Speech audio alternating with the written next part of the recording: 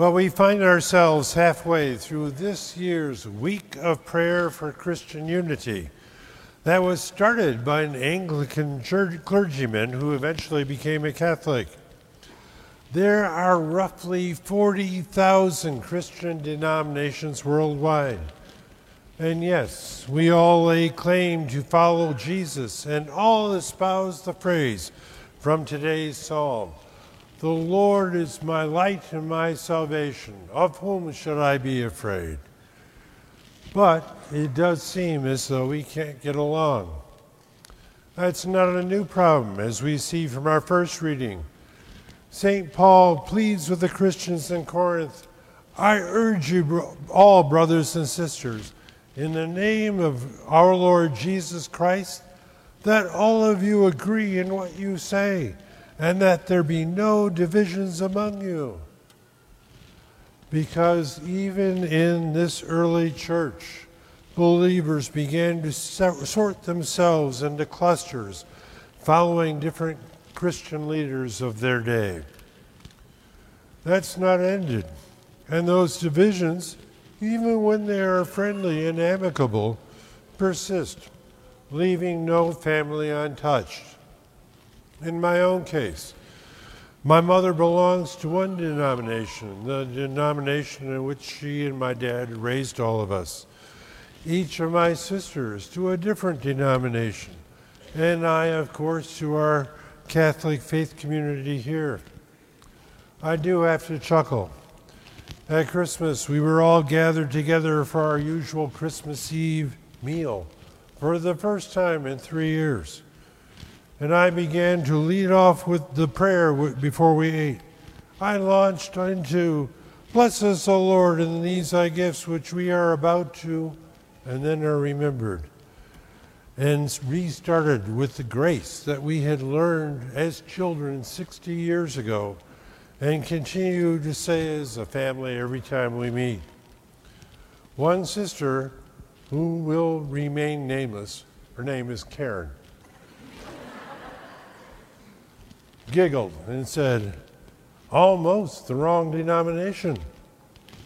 Yes, St. Paul pleads for unity, but how do we return to that desired goal? Return, I say, because divisions among the faithful weren't always there if we go back into history far enough. Our gospel recalls the start of the kingdom. John the Baptist and start of the kingdom of Jesus takes the baton from John the Baptist when John is imprisoned by Herod and starts his own ministry with calling his disciples. Today we heard Jesus summoning the first four. Simon, later called Peter, and his brother Andrew, they abruptly abandoned their fishing business. Why did they? And why did James and John sever all family ties and leap into what would become their new life's vocation? That's some question that's worth some thinking about for all of us, because that's a question we face.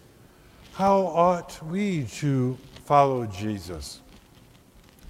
A spiritual direction student said to me this week that he didn't think he could leave his wife and special needs child to fend for themselves if Jesus called him to drop everything and said, follow me. Those four disciples were confronted with that choice when they heard Jesus' request. My student was confronted by that choice through reading and meditating on the gospel throughout the week. I too pondered this gospel throughout this week, as some of you also did, because you follow the readings in your Magnificat or Word Among Us or Give Us This Day, or even reading them in your own Bibles using last week's bulletin as a reference to find the readings for this week. That's how we converse with God. We pray to him in speaking, we hear his voice. in the Word of God, Bible. Today, as Father Tim mentioned, is the Sunday of the Word of God. Pope Francis wrote a motu proprio, it's called, which is Latin for on his own initiative. And he entitled it Aperuit Ilis, which is the Latin for the first few words of this letter that are, he opened their minds to understand the scriptures. And that, of course, comes from the episode of Jesus teaching the two travelers on the road to Emmaus after the resurrection. The Holy Father sent out this letter in September of 2019 to rekindle in all of us a desire, no, a love for the Bible and a willingness to study it. He wrote, and I'm quoting, "Regular reading of sacred scripture and the celebration of the Eucharist make it possible for us to see ourselves as part of one another. As Christians, we are a single people making our pilgrim way through history, sustained by the Lord, present in our midst, who speaks to us and nourishes us." Francis went on to say, a day devoted to the Bible should not be seen as a yearly event, but rather a year-long event. For we urgently need to grow in our knowledge and love of the Scriptures and of the risen Lord, who continues to speak his word and to break bread in the community of believers. For this reason, we need to develop a closer relationship with sacred Scripture. Otherwise, our hearts will remain cold and our eyes shut, struck as we are by so many forms of blindness. Pope Francis continued, the Bible is not a collection of history books or a chronicle, but is aimed entirely at the integral salvation of the person. The evident historical setting of the Bible is essential to the very nature of the Bible, which takes its shape as history of salvation in which God speaks and acts in order to encounter all men and women and to save us all from evil and death. So what's our response to this call this morning from Jesus through the Holy Father, a man who loves and helps us to follow Jesus our Lord? I invite all of us to commit to daily scripture reading. There are many Catholic study Bibles around.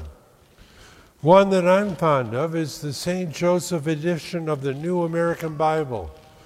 The New American Bible is the translation we hear at Mass. Because this St. Joseph edition also contains supplementary materials that help us all to understand more clearly what we read. There are some Bible study and faith formation groups in our parish, and there's room for more. Join one, or gather with your friends and start one. We can also each study the readings for the upcoming Sunday and arrive here at church as prepared as the homilist to fully engage with what we hear during the liturgy of the Word. Solid biblical knowledge will empower us not only to defend the faith, but to live it. All these efforts will bring to life in our faith community what we heard Isaiah tell us this morning in the first reading.